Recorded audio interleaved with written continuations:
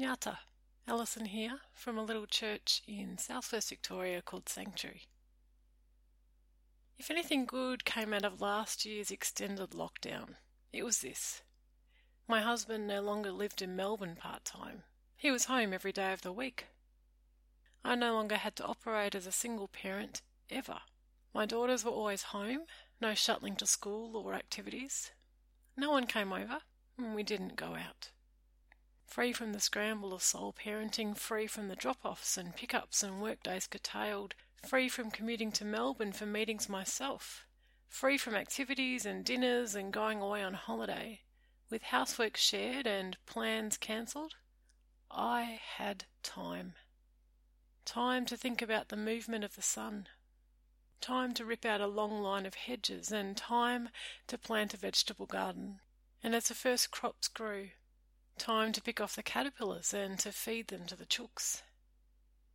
Time to sit out there with a cuppa and to pray and to watch and wait. Time to notice which birds visited the garden and what time of day and what they ate. Time to weed, time to water, time to harvest. Time to cook dinners of vegetables grown and served with love. And afterwards, time to play cards with the kids and then talk into the night. It was a glimpse of the good life, the shalom we say we long for, but it didn't happen in our normal economy. It happened in the wilderness, in the loneliness of shutdown. And it reminded me of another time in our lives when our girls were young and I wasn't working and we all lived in the same city every day of the week. Then too we had time. Then we had a vegetable garden. Then we had dinners of greens cooked and served with love.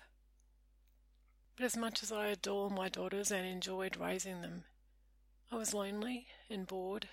I was intellectually parched. I was desperate for support and adult conversation. It, too, was a wilderness of sorts. And so I find myself wondering, why must God set the table in the wilderness? Why not in elegant restaurants or in a busier way of life? I think a couple of proverbs hold the answer. Better a pittance in the awareness of God than great treasure and trouble with it. Better a meal of greens where there's love than a fatted calf where there is strife. Now it's not that steak can't be served with love, nor kale with virtue signalling and hatred. Nor is it that poverty is intrinsically godly and that wealth is intrinsically not. Instead, steak and kale, or lamb and silver beet, and all that sits behind them, are symbols of two economic systems, two ways of life. The first is the way of wealth and striving. This way feels entitled to meet any night of the week, perhaps with wine on an ordinary Tuesday. It's running kids to an endless roster of after-school activities and dinners gobbled separately and everybody rushed. And it's shouting to hurry a slowpoke into the car. It's private school fees and overseas holidays and ski trips. It's the updated kitchen, the big extension, the newer vehicle, the shopping for fun. It's the big TVs and streaming services. It's smartphones for teenagers. It's the designer cat and the oodle. It's regularly going to restaurants or shows and being a bit disappointed because things are never quite up to scratch. This way is normal. Who doesn't want a nice dinner, a nice house, a nice outfit and a big night out? But scratch the surface and we find ugliness. Behind the regular steak dinner lies poorly paid overseas workers who are flown in to pick the broccoli and butcher the meat, and who live in substandard housing with no privacy, no safety, no medical care and no justice. Where meandering rivers once watered a landscape, the vast fields of agribusiness are straightening the lines, generating dust bowls and removing cover for predators. And we get monocultures and mouse plagues and toxic chemicals in the groundwater. Behind recreational shopping and discarded fast fashion lies a collapsed textile industry in Ghana. and putrid mountains of rotting clothes are poisoning the land and the water. Behind the big renovations and the holiday homes is a monetary system which rewards those who already own property, but which sends prices out of reach for everyone else, even as once arable land is turned into suburbs which grow nothing but paving and lawn. Inside the home, this way of stake and treasure also means strife. It means working long hours to pay for it all, and tired adults and harried kids.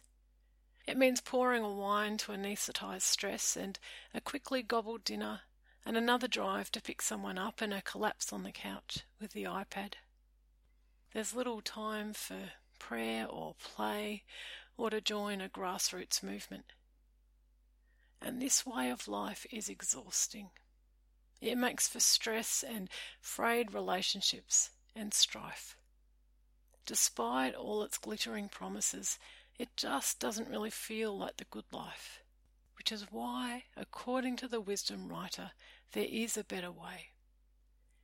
Better a pittance in the fear of the Lord than great treasure and trouble with it. Better a meal of greens where there's love than a fatted calf where there's strife. But what do a pittance and greens look like? Well, we can probably imagine it. It's the way of local, unhurried, unfussed living. It's the way of love and justice and well-being and peace.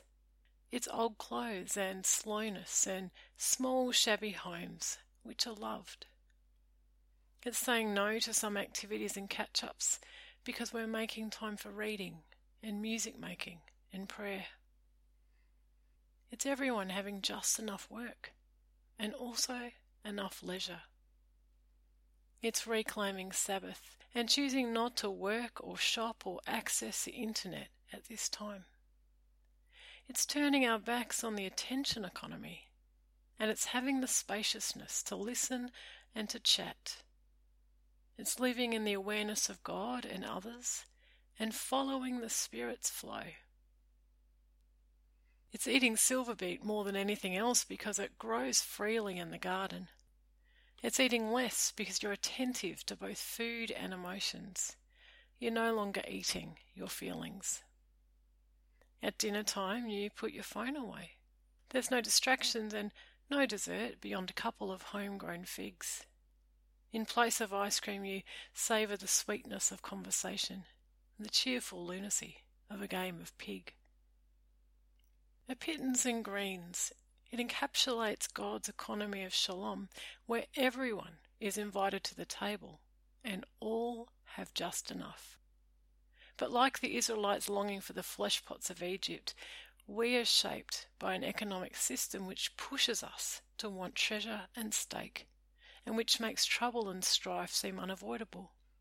We might long to work fewer hours or to not have to travel, but our expenses and our employer won't allow it. We might yearn for the simple life, but we worry that our teenagers will miss out. Our friends like weekends away and theatre and champagne. We want to hang out with them, so we strive to keep up. And so we get stake and treasure and all that come with them. And of course the systems and powers and inheritances which make this possible are far greater than our individual choices.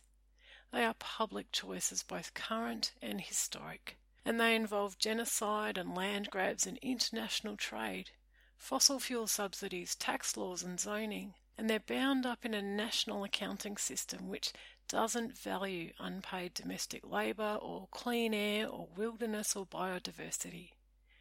Even before we choose lamb or lentils for dinner, we are enmeshed in policy and politics.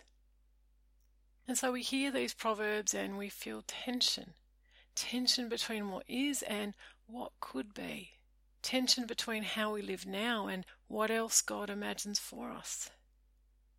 We feel caught, we feel compromised, we feel justified in our stake and treasure because our work is important.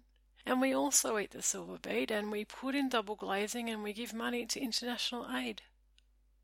And yet the wisdom writer is blunt. better a pittance in the awareness of God, better a meal of greens with love. Some choices are better than others.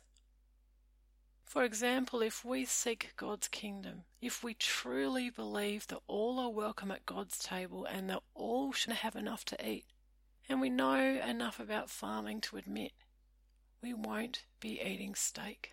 There's not enough land or water to feed the world on meat. Better lentils with bread and justice than Wagyu with wine and rivalry.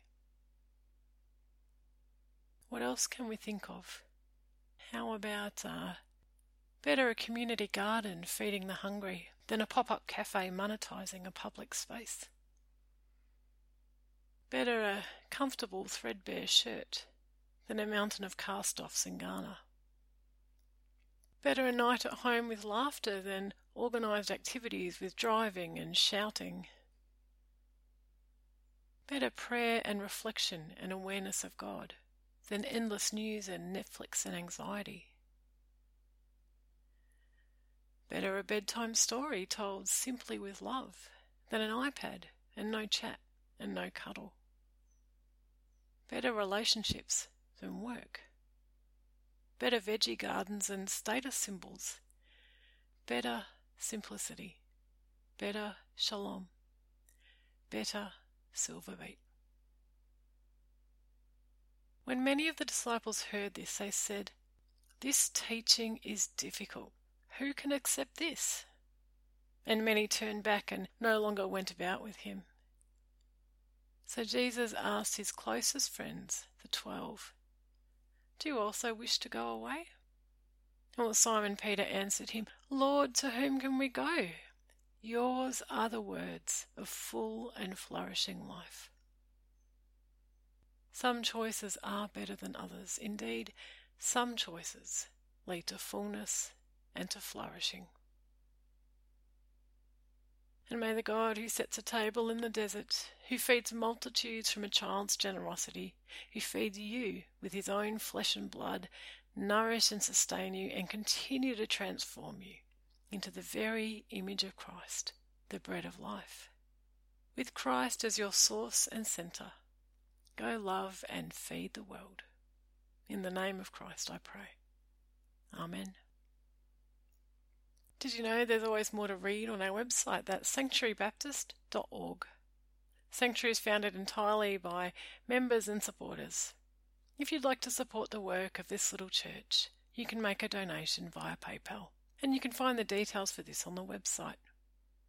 This recording was made on the lands of the Eastern Maar Nation, where the wattle trees bloom in the winter time, and the land shimmers with reflections of the sky.